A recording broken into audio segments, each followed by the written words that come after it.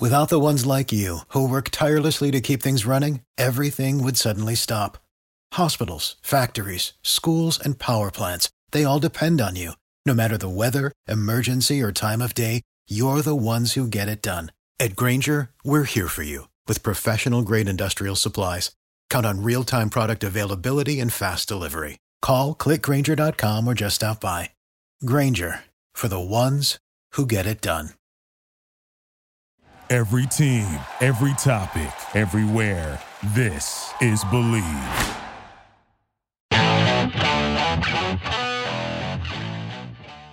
This is Jeff Fedotin with Believe in Chiefs on the Believe Podcast Network, Kansas City's #1 sports podcast network.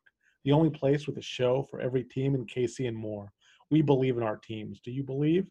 On this week's show, Kansas City Star sports columnist Vahe Gregorian joins former Chiefs offensive lineman Joe Valerio and myself. Vahe, thanks so much for joining us here. You know, I was wondering, you know Andy Reid so well, probably covered him. You've covered him since his Missouri days. You know, a storyline from the Super Bowl loss, having what happened with his son and the tragedy. You know, it seemed to – a lot of people question the Chiefs' coaching in that game, and a lot of people think maybe it affected them. Do you think that was the case? And do you think, just given your insight into Coach Reid, that that might be some – you know, are there lingering effects even going into this year? I know we're going real deep to start off, but that's how we roll at Believe in Chiefs. Well, first of all, it's great to be with you guys. And, you know, it's a question we've all pondered a lot. I mean, you couldn't think that game was held in a vacuum, right? Mm-hmm. I mean, that was a tumultuous, heartbreaking, you know, piercing thing on so many levels and complicated levels too. So a thought I had right after the game, and it showed up in Andy's response, and it's sort of how I've processed it since. Andy, there's no way Andy could speak directly to that in my mind, because the nature of the tragedy was such that it was, you know, related to his son, related to the real fallout was the family, this girl and this poor family. They could in no way allude to saying, oh, this was a distraction, right? Think how demeaning that is, and how insensitive that would be. Andy, I think, did the best job he could to describe it as our hearts all go out to the family. I recognize that some people wish he could have said more, but I'm sure there were probably legal reasons that he probably pushed the envelope on what he could say, because that is the kind of person Andy is. And in a way, though, I'm saying all that and kind of not answering the heart of the question. I do believe that there was some fallout from it. I just don't know how it would be, right? How it would not be. I think, remember how players feel about Andy, for one thing. There's no way they weren't alert to the situation. No way they didn't have some kind of feeling, right? Some kind of empathy. And look, the Chiefs got clobbered, and maybe they don't win the game. Most likely they don't win the game without that event happening. I'd say that's true. I think the breakdown on the line was pretty crucial, but it seems like if you're just thinking logically, there probably was some connection to the tone of the Chiefs' play in that game. That's great. That's a great word. Yeah, that's a great word. Sorry to interrupt you, Jeff. That's a great word, tone. You know, it's not so – yeah, tone. Because Jeff and I have talked about this, about, you know, how much did it affect, you know, the strategy, the play, you know, the play calling, but really tone is probably the best way to describe it in a word that I wish we would have thought of earlier, Jeff. You know, not to laugh or make light of what the situation was, but you're right. The word tone is something that we probably a word we didn't use, and that really encapsulates it really well and very insightful. Well, one reason that came to mind, Joe and Jeff, is just that you know, it was rather impressed upon us, and Joe, you would know this from experience. I mean, the hay's kind of in the barn by Thursday in terms of mechanisms. You know, game plans in. Yeah. The mechanisms for whatever they're going to do are hardwired. obviously the thing that would play into the deviations from that is the human touch, right? I mean, it's the whether you call it the alertness, the energy, the focus, all those things. Those are the X factors that animate the game plan.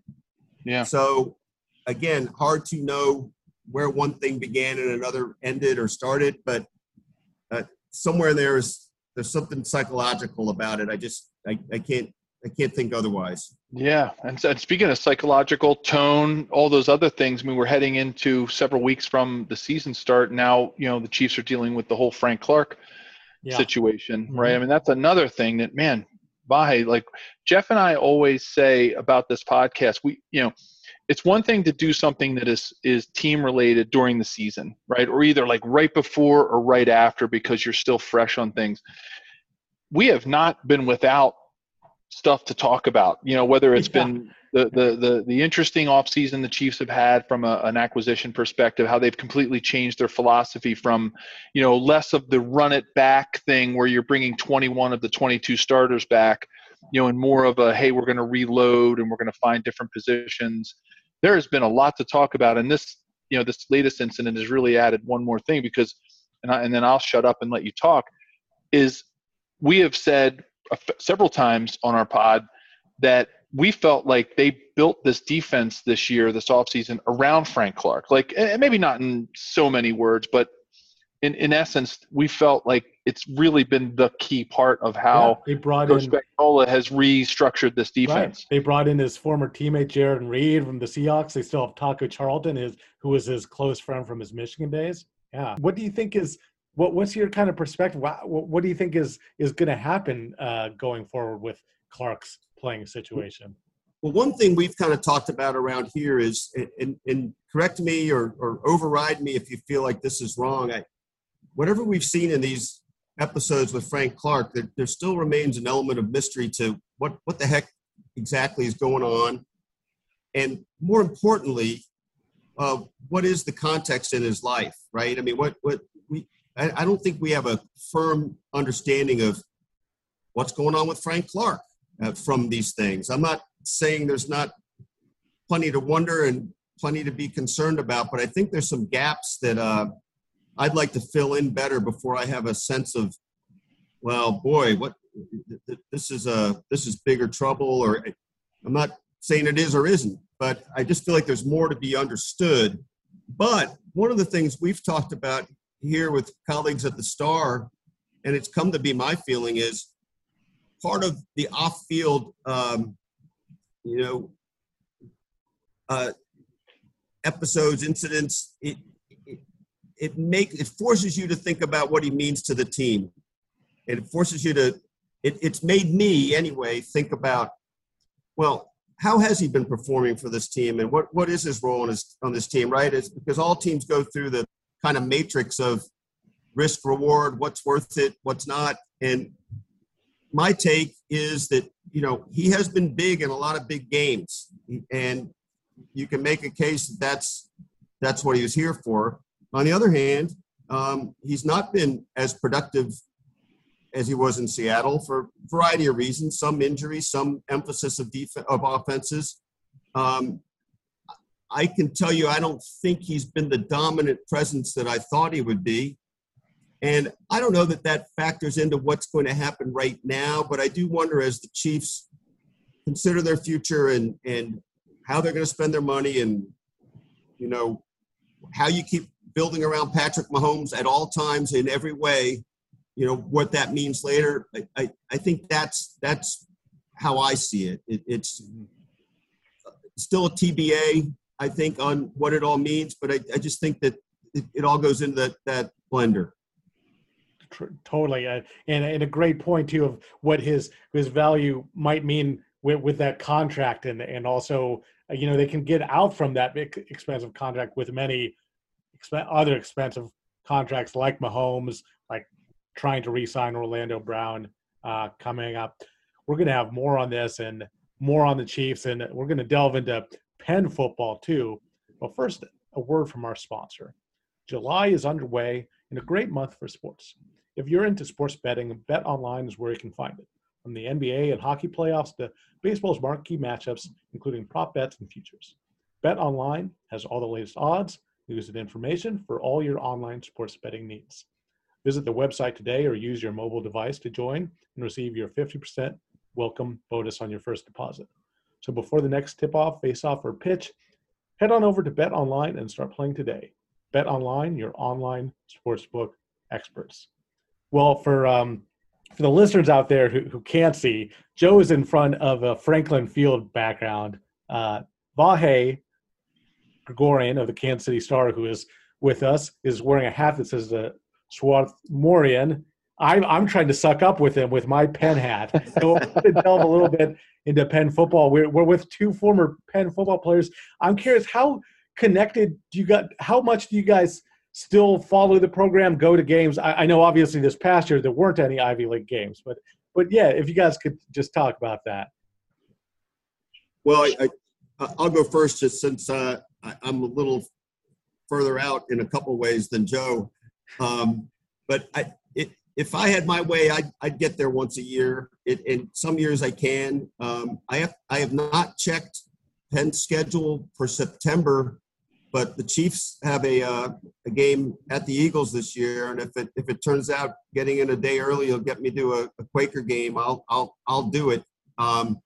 And I'm sure this is true for Joe too, but I'll just speak for myself. I certainly remain quite bonded, if that's the right word, with a number of friends from my days there. And I've probably told this story before on this very podcast, but, I didn't get to play much. And the famous words of Coach Burnt when I was senior year, thought I had a pretty good camp, and he pulled me aside and said, Vahe, I'd love to play you, but you're not fast enough for your size, and you're not big enough for your speed. And but that ended up being a wonderful year. It was after 0-9, 1-9, and 1-9, and this was the first of a bunch of Ivy League championships. And never mind that it was a three-way tie in an 8-team league. We felt really close, and still feel really close. And things coming up now, like there's been a series of Joe, I don't know if you've been on these, but there have been some sort of little speaker series things that show up now and then. I've tried to get on a couple. Oh, Kevin Stefanski. Yeah, the Coach's Corner there was fantastic. I wanted to be on there. Kevin, I had a good conversation with Kevin last year, but during the call with Kevin, it was a media call, and I felt the need somewhere in there to just let him know that I had some Quaker blood. And as I asked the question I was going to ask him, it was something about when he first started working for Andy up at training camp. I told him, hey, and by the way, I need to tell you, I grew up in Swarthmore, went to Penn. And he took it in for a minute and was polite with the answer and good with the answer. But at the end of the call was the payoff where he finished the call by just going, "Go Quakers." Yeah. So all these things, that's a really overdone stream of consciousness, but I just wanted to get out a few things before I forgot them. Well, it's one of the things that we do, and no offense or trying to be like genderist or anything, but one of the things, because all the the football players at Penn so far have been male. So, one of the things that we do promote is the brotherhood, right? And we have an email distribution list, Jeff, that keeps us all connected. I'm actually very fortunate and very honored to be a part of the Penn Football Advisory Board. So, I've been doing that for almost a decade now, where I get to join other members of and they don't have to even, a lot of the folks hadn't even played at Penn. They were just people who are really passionate about the Penn football program. But it's been really exciting to be a part of that and watching the program develop.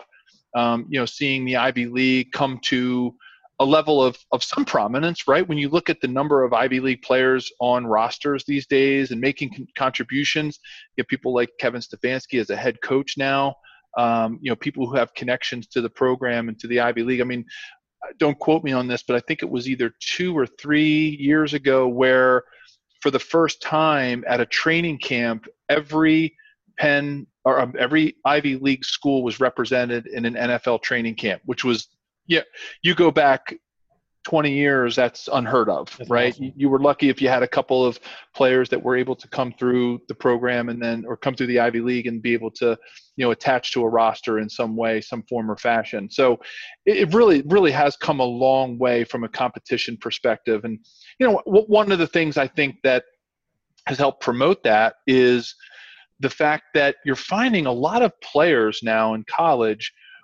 Number one, no, just not to, to brag on our school or anything, but they want to go to a school that has you can get an elite education and still play really competitive football. So there's an attraction to that. But the thing I think that has helped promote it is a lot of players now, whether, if you're going to go to Alabama, you're probably not going to play in the Ivy League, right? If you're going to be a big time SEC player, you're probably going to go to the SEC. But I think there's a lot of football out there where, players who would have gone and maybe taken a shot at being a second string player at the next level down of Division 1A football, they're looking at it and saying, my gosh, would I rather be one of 2 or 3 second team or first team All-State or All-American players and go back up another All-American player at another mid-level Division I school, or would I rather go to the Ivy League, or what Vahe and I would call the old Patriot League or the Yankee Conference, right? Different names now. Wouldn't I rather go there and make an impact and actually play some football, get a great education, and still have a shot at the NFL? Because if I'm good enough, they're going to find me. And I think a lot of people are taking that stand. I think that's why a lot of your mid-level and 1A schools and then your 1AA schools, FCS versus FBS, I think that's why you're seeing a more spread out talent pool, and you're seeing a more competitive game when an Appalachian State at the time beat a Michigan, Right?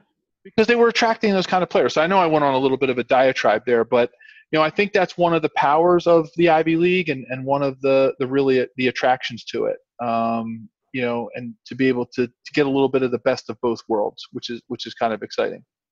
How do you often do you go to several games a year, and do you keep yourself pretty composed in the sideline there? Are you able to keep yourself on an even keel, or what's the atmosphere like? Definitely, since I had a couple of a couple of my daughters were just graduated not too long ago, I had to at least maintain some semblance of composure because I didn't want to embarrass them.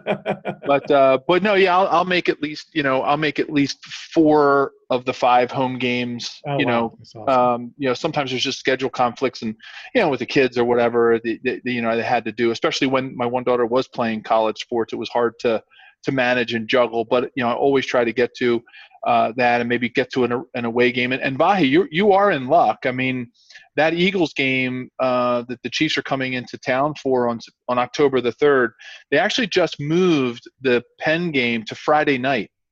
So they're going to be playing Dartmouth on Friday night, October 1st, under the lights, and it's going to be on ESPNU.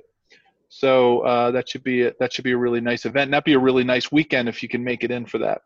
Yeah, that's going on the front burner. I'm going to do my darndest. That'll be great. And I probably need to get down to Smoky Joe's. Chiefs. To Big Charlie. I'm sorry, to Big Charlie. To Big Charlie's. Yeah. I got in there last time that the Chiefs played out there, and it was amazing. Yeah. I'll have to check that out. Hey, I want to go back to one thing real quick. I have a sort of a statement and a question, I guess. I wonder when the peak of Ivy League presence in pro football was, and I suppose it would probably have been 40s or 50s, right? When the Ivy League still was walking the land with giants. I mean, it just was that way. And I don't know what my broader point is on that, but it somehow, I think, connects in an interesting way to the very reasons you said, Joe. But now I'm also wondering, I don't know what the Ivy League policy is going to be on NIL, and I don't know what the implications are there and how that plays into the bigger picture that you were describing, Joe. It's really interesting, and I just haven't studied it yet. Yeah, I haven't really taken the time to do that either, Vahe. And I've been on, kind of both sides of the fence on that whole, should players be paid? And, I think to me, I think this is a really good compromise. I think this is a really good opportunity for college players to no different than if somebody wants to start a side business in college, right? Like there's nothing that says when you're in college majoring in business that you can't go start a painting company or a tech company or whatever. So why can't players capitalize on, their both athletic prowess, the academic institution that they're kind of pouring themselves into, right? And then pulling out an education from, onto something that is tangentially related. Now, I'm not a big proponent of actually players being paid to play, right? Like, I feel that college should still be the place where you go to get an education, participate in sports as an extracurricular. If getting a scholarship means you can attract, players that can come and make it a vibrant and robust athletic environment for the whole student body, I'm all for that. I'm all for the scholarship. But as far as like getting paid to play, I think that's where I was drawing the line. And I think this NIL concept, right, is something that name, image, and likeness is a really nice compromise that allows a player who is pouring themselves into that university and help funding a lot of stuff that's going on at the school by lending, if you can lend their name or likeness to something and get rewarded for it. I don't see that any different than, an entrepreneurial student in the Wharton School that goes off and starts a tech company while he's a junior, or gets a paid internship, through a co-op. So I think this is a really nice way, and how the Ivies do it. It is going to be interesting, Vahe, to see how because there always seem to be on some kind of a lagging tail of the whole, the fact that, the Ivies in football don't go to the playoffs, which has always been a little bit of a bugaboo for me. This may have happened later. I can't remember, but my senior year, we were initially supposed to play Harvard in Tokyo, and it ultimately got shot down because of commercialism. I think that was how it was put. So that kind of speaks to your point, Joe, about the lagging tail. I mean, I think we could have made a case there was some educational opportunity to be had in a trip like that. Sure. I knew a lot of players that played. I had the opportunity to go play in when they were putting together an all Ivy League team to go over and play in Japan, to play students from Japan. And I thought that was so cool. I didn't go because I was just afraid I had, kind of the NFL breathing down my neck as far as that, or I absolutely would have gone, because some of my friends they made some great memories. And it's a shame that it took that long, and, that you didn't get a chance to go, beat the Crimson and show the, the Eastern Asian part of the world, but to show them, exactly, how Quakers can you can always tell a Harvard man, you just can't tell them much, Jeff. I can't believe I literally I was waiting to get that out. That was from Coach Stafiri. Absolutely. You can always tell a Harvard man, but you can't tell him much. That's a great line. And Penn actually a couple years ago, for just an exhibition, played in China, where the NFL is trying to make a foothold, and had a really good experience. I remember that now, yeah. And I think there was a pretty great thing on it in the Pennsylvania Gazette, as I recall. Anyway, neither here nor there now, but it's just interesting, the whole way it's evolving. Very interesting stuff there, and I'm really glad you mentioned that point, Vahe. And as we circle back here for our last kind of segment to the Chiefs, Vahe, what's your expectation for this team, and what's kind of, just having covered a little bit of their offseason, what's the vibe there? Are you still thinking Super Bowl champions? What's the expectation? Well, it's kind of funny because for 50 years that the Super Bowl hope was, elusive. And now in the Mahomes era, they've been to the Final Four all 3 seasons. Mm-hmm. You could make a case that this season's greatest parallel with recent past is Mahomes' first starting season, when they blew up the defense after the year and just made the determination that was the sort of dynamic change they needed. And in this case, of course, we're talking about that kind of reinvention of the offensive line. And I think, there's a lot of variables there. There's some X factors. On the other hand, I feel like Brett Veach has certainly earned a reputation of being a tremendous personnel man. And I think there may be some early growing pains that we haven't seen out of the recent Chiefs. Maybe a couple games to get that together. Joe, you can speak to that better than I can, what it takes to get a new group of guys together. But that's going to be a pretty fascinating thing to follow. Yeah, it's a tall order. I mean, Jeff and I talk about it all the time. If there's one group, on the team that chemistry is probably, I know there's a lot of timing things that receivers and quarterbacks need to have, and the mesh with the quarterback and the running backs and handoffs. But there's some very minute, a lot of minutia there in that timing. But there is nothing like getting 5 players together to play with perfect synchronicity and to get them together. And, God rest his soul, we lost Alex Gibbs, fantastic line coach, and one of my all-time great mentors, someone that Jeff and I talk about Alex all the time on the podcast and what he meant to me as a coach. And he was like the one that really started that whole thing. If you go back and you Google his background and all the things that he did, it was that getting 5 players to work big picture across the whole line. And that's the way that offensive line play has gone. So, Vahe, I couldn't agree with you more.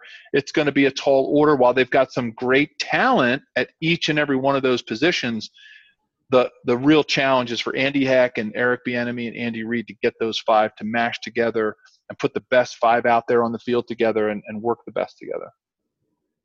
Well said, Joe.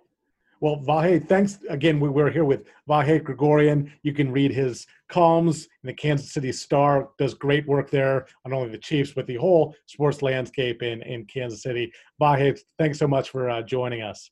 Yeah, 5-time Missouri Sports Writer of the Year? Vahe, am I correct in that? Is it 5, 6, 7? How many we got these days? Come on, brag on us a little bit. Just keep going. We'll figure out what the number is. Okay. It is awesome to have you on. Yeah, great to be with you guys, and really, it's great. Where else can you get the kind of combo of Chiefs and Penn stuff that the public is clamoring for? It's a real niche there, Vahe. Well, let's go all the way back to Delaware County too. So let's take it back to Swarthmore.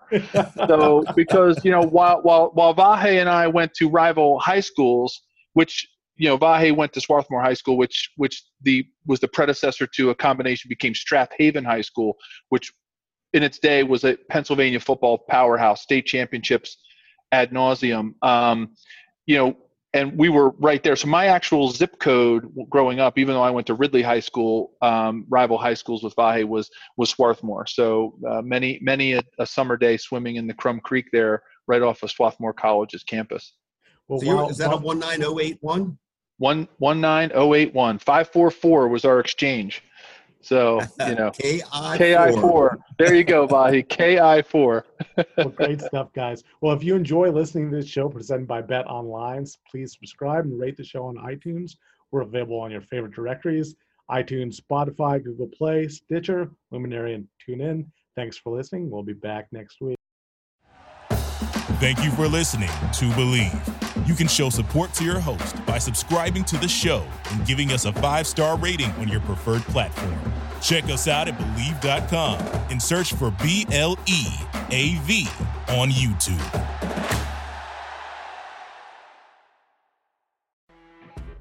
You know when you're listening to a true crime story that has an unbelievable plot twist that makes you stop in your tracks? That's what our podcast, People Are the Worst, brings you with each episode. I'm Rachel. And I'm Rebecca. We're identical twins who love true crime cases that make you say, didn't see that coming, and we hate the people responsible for them. Listen to People Are the Worst now on Apple, Spotify, or wherever you get your podcasts.